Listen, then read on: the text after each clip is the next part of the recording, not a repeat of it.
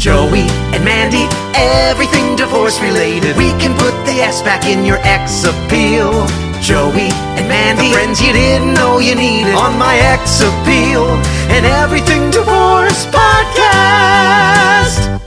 Hey everyone, welcome to My Ex Appeal, your Everything Divorce podcast.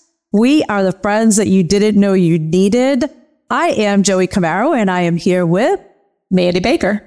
And we are your best friend. So, Mandy. They press play again. Sorry. Maybe. Maybe. Oh, you don't know that. We have been saying in our episodes that we have at least 5 listeners. So if you're here as number 6, you won. Thank you. Cue the balloons. So today's topic is mediator versus attorney. And I know that sounds super scary. And if you're going through a divorce or you are thinking about a divorce, the whole process can be very, very overwhelming. But the first step, aside from talking to your spouse, that has to be the first step in deciding if this is right for you. Or maybe you're just doing your research. Maybe you're just curious and you say, I'm going to just do a little bit of research to see what I need to do. And then you talk to your spouse. But it is important that you talk to your spouse at some point. A lot of people leave the other person in the dark and that never goes well. So we're going to talk a little bit about mediator versus attorney because a lot of people going through a divorce or thinking about getting a divorce, they don't realize that you don't need to hire an attorney and you don't need to necessarily serve papers. That's like incorrect. The movies are like, you've been served, and that's not necessarily the case. So, Mandy, I know that when you went through your divorce, so we're each divorced. Mandy is divorced. We're not divorced from each other.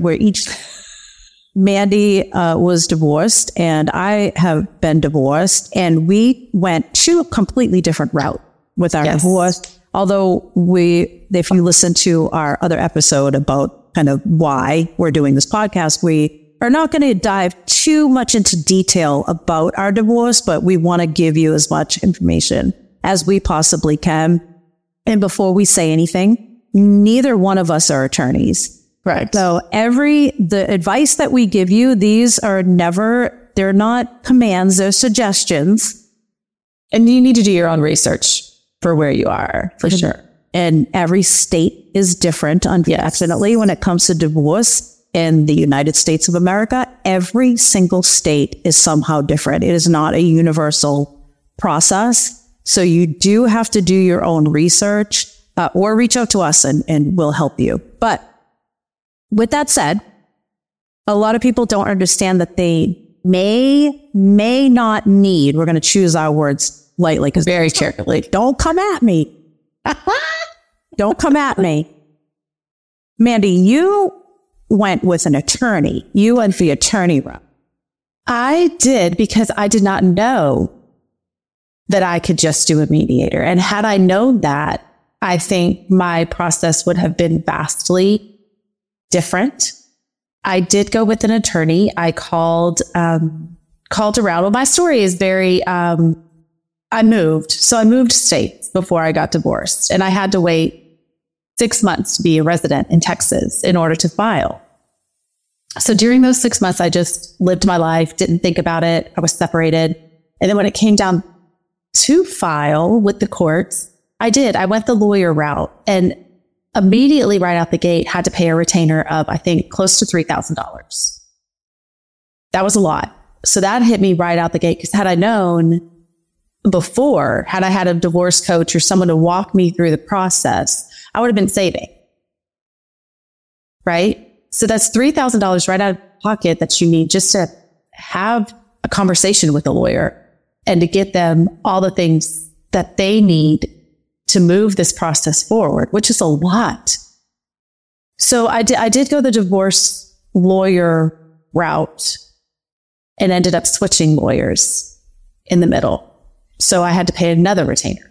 Oh, I was just going to ask that question. And when you go to an attorney, And I'm sure every attorney, and by the way, too, I'm putting all these disclaimers in just, we are not anti-lawyer at all. No, not at all. Not at all. I have a mediation practice here in Massachusetts, and we work with many attorneys. And when we have couples come in that we know that we can't help, we have attorneys that we will refer them to or refer. Absolutely. And so some of my best mentors are attorneys. So we're not anti-attorney at all. Not at all. We're just stating what happened to us and the facts and how they take retainers. And I can see why they do, because it's a lot of work to be in a... I think it's a lot of work. And I think it's also the fact that they want to make sure that they're not doing the work in vain. Yeah. They're not doing all this work and then you're out here talking to somebody else. Like, you hired them. Right. Yeah. And they need to get paid. And they need to, absolutely, they need to get paid. So my question to you, though, Mandy, if you had said to that lawyer, I don't have $3,000, would they just say, well, I'm sorry, you can't come to me? Or do they suggest you? Because I've heard that lawyers, and I don't know if this is a fact. I've heard lawyers say, can you raise the money somehow? Yes. Okay. They do. That is definitely something, she did want the retainer for sure. Yeah. And, I had the room on my credit, luckily, to be able to put that on there. But then it's the interest. So $3,000 really isn't $3,000, $3,000 plus whatever interest is added as you're paying off. So they do like to have that retainer, because again, it locks you in as their client, and they know that they're not preparing all of this work, because it is a lot of paperwork. It's a lot of paperwork, and it's a lot to be involved as an outsider walking into someone's divorce. Because if you're a family attorney, I can only imagine having to keep this family A straight, family B straight, family C straight, and all of that swarm of paperwork that comes at you. So paying that retainer did lock it in for sure, to be a client attorney privilege, a client, whatever. You're a client. I am a client attorney privilege. But I want to know more about the process of how people just go through a mediator. Because we did go through mediation. However, both lawyers were in the room. So we had to pay both lawyers their hourly fee, because by that time the retainer had run out. Now you're on hourly pay. And that hourly pay, Joey, is broken down into 10-minute segments. So if they read an email for 10 minutes, whatever their hourly pay is, you're getting billed.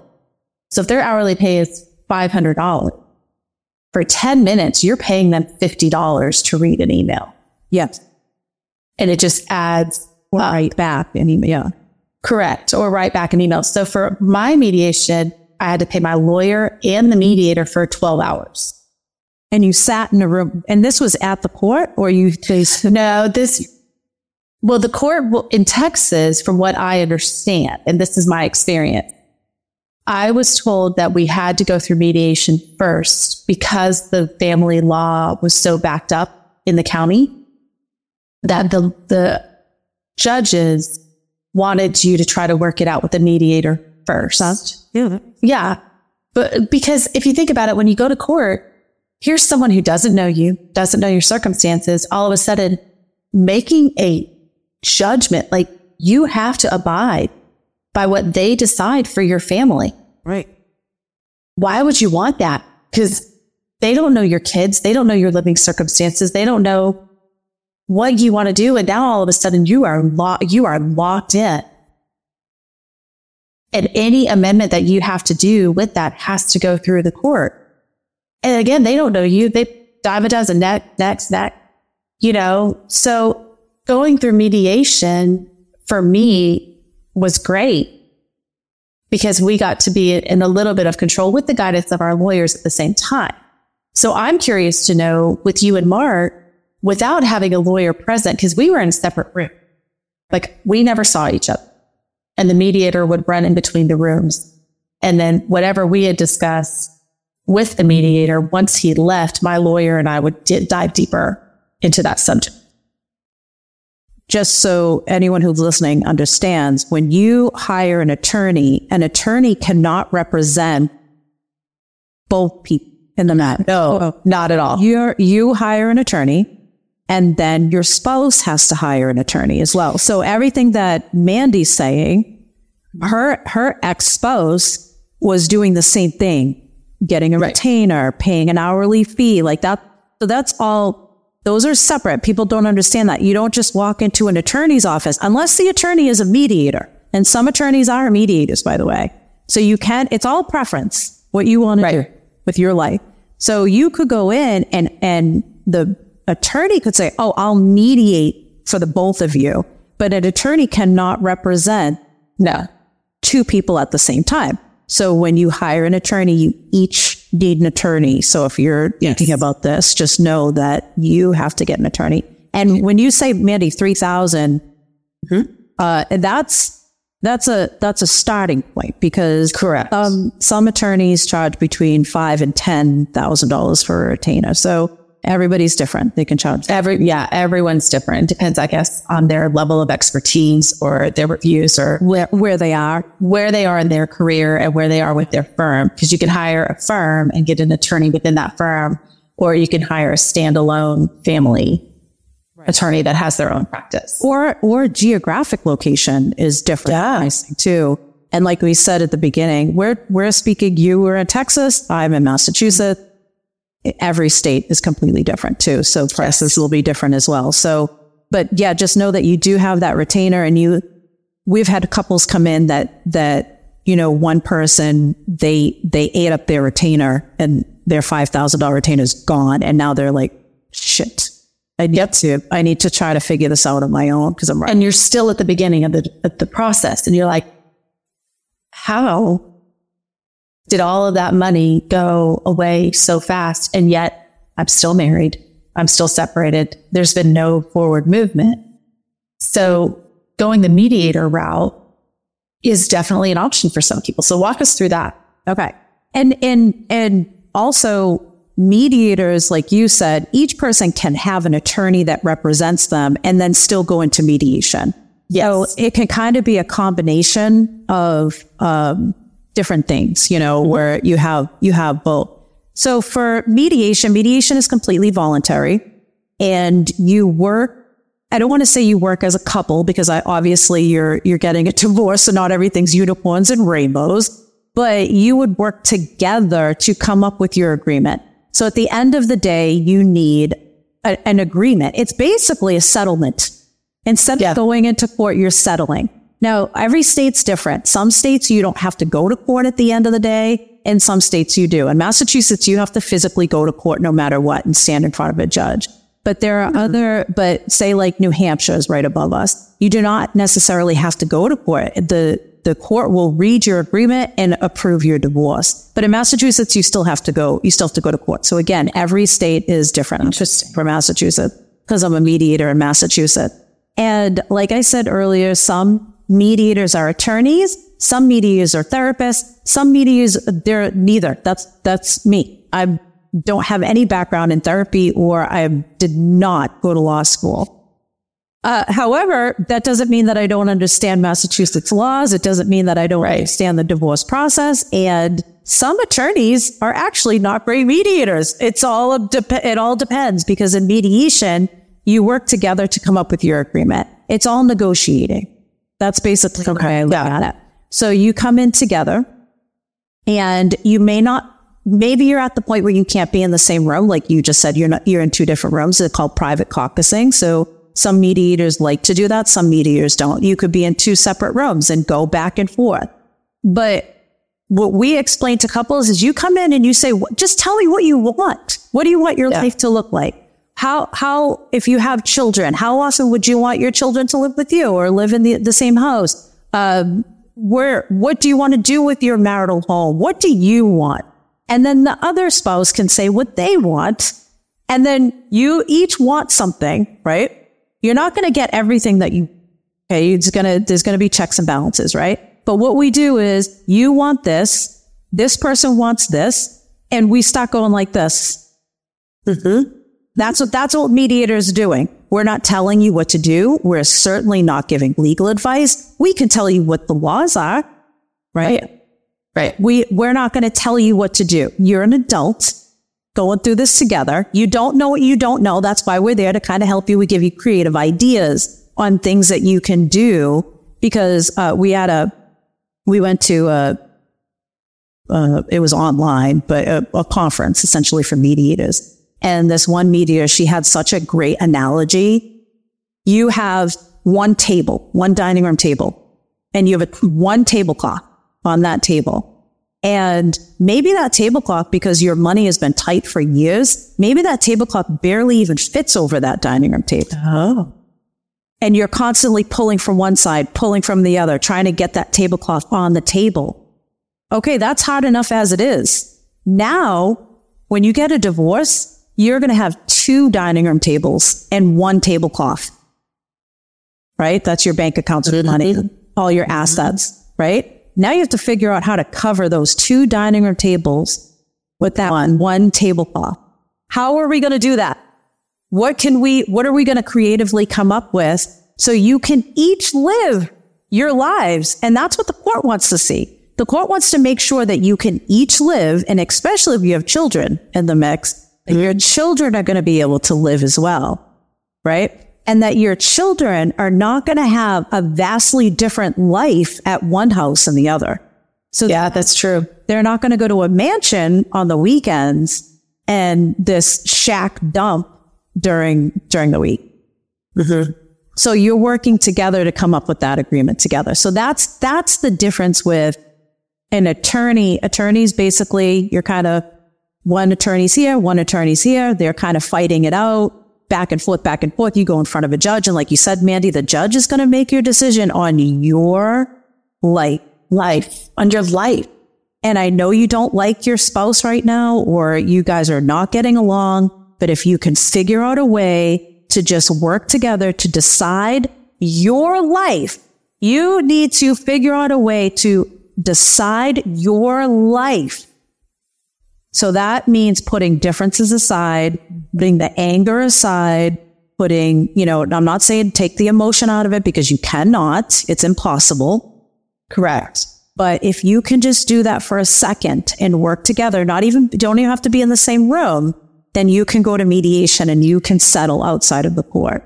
I wholeheartedly agree with everything you just said. I also want to say that had I done the work, I was in therapy prior to going through my mediation, but had I done the work and had I had a friend who understood what I was going through, sit down with me and say, okay, you're about to go into mediation for your life. Let's lay out, because I was doing that in the middle of my mediation. What did I want my life to look like? Well, shit. I'm also paying for my mind work during that time. I'm paying my lawyer and the mediator. Had I done that work prior to and had an outline, not a somber, that's not the word, just a quiet set where I sat down and said, this is what I want my life to look like. That way, when I went in, can't help it. You're about to see your soon-to-be ex. Emotions are high. Your life is about to completely be turned on its head. What do I want that to look like? You need an outline. You need to go in with a clear head, a clear mind, some non-negotiables. This is what I definitely need. Be it financially, be it the house, be it the car, vacation, whatever it is, be it the kids. Right. And you're not going to, and know that you're not going to get everything. You're not going to get everything on your wish list, but if you have priorities that you are not willing to negotiate, you need to have, because that might be different for your ex-spouse. They might really want the house, but you really want the kids. So is there a way to balance that, like you said, Joie, the coming together to be able to split it for everybody? Because going through it without an outline of what you want your life to look like is a hot mess of a day. It's emotionally draining. Yeah. And for some, one parent has to go home. If you have a family, one parent's going home to those kids at the end of that day. Yeah. And you're drained. What are you giving? And Agreed. And you're drained and you can't take it out on them. Like I think about mine. I was the one with my children after the mediation, and I was lucky enough to have my parents have of it. My parents were like, how long do you need? I need at least 2 hours. Like I've just been sitting in this thing for 12 hours. Like I need a minute. They were like, go grab dinner by yourself. We've got the kids for dinner. We'll bring them to you. And that was what I needed. I needed a breath, but not a lot of people have that. I guess my whole point to this is having friends and that can help you outline that. So whether you're going to a lawyer or a mediator, don't try to work it out that day. Work it out beforehand and go in with an outline for you and then start negotiating off that outline. Because you're going to forget things in the heat. I'm sure you have couples forget things in the heat of the moment. Oh yeah. And you're so emotional that you can't think straight. Yeah. So taking breaks, or like you said, having things written down and just knowing what you want. Because sometimes people are emotionally tied to their home, right? And at the end of the day, is that what's best for everybody though? I'm not saying that you shouldn't be, your kids grew up there, or you built that home with your bare hands, whatever the case may be. But right. But if you write that down, but then go into the mediation and your spouse says, but we literally can't afford to be in that, like to have you stay in this home. And then, so you write down everything about that home. Like you have to make it, again, you can't take the emotion out, but at some point you have to make it a little bit cold in a way. Yeah. Say, okay, I'm going to write this down about my home. I'm emotionally attached to my home. I'm going to stay in the home. He's going to buy me out. But then in 5 years, if the roof collapses, will I have $10,000 to put in? Right. So you maintain it. Yeah. Like, do I know how to mow the lawn? And no, I don't want to mow a lawn, but will I be able to hire somebody at $300 a week to come mow my lawn? Like, so you have to be in the right state of mind, because this is how you're going to live your life. So, right. Like you said, writing things down, having some sort of an outline, and having friends that understand this process. So like, yes, I think Mandy, like meaning like us, we're your friends, right? So, because listening to too many people will throw you for a loop, because it's bad. Your friends will be like, yeah, I have a friend who's getting X amount of dollars per week for child support. Why are you only getting that for child support? They get this much. Okay, well, child support is crazy because it depends on your income. It depends on your lifestyle. A lot of things go into child support. So you can't listen to, Cheryl says that her friend that she works with is getting X amount of dollars. So, but that's what people do. They listen to all these people, and you have to kind of take out that noise as well. But, I think that the bottom line with all of that is you have to do what's right for you. And if hire an attorney, maybe you have a ton of assets. Maybe you have bank accounts and retirements, and you're just like, I need a lawyer to deal with this, maybe you're in a very, very contentious situation, but there are high conflict mediators too. So when you're interviewing your mediators, and you should be interviewing people, when you're interviewing your mediators and your attorneys, you can ask them if they have,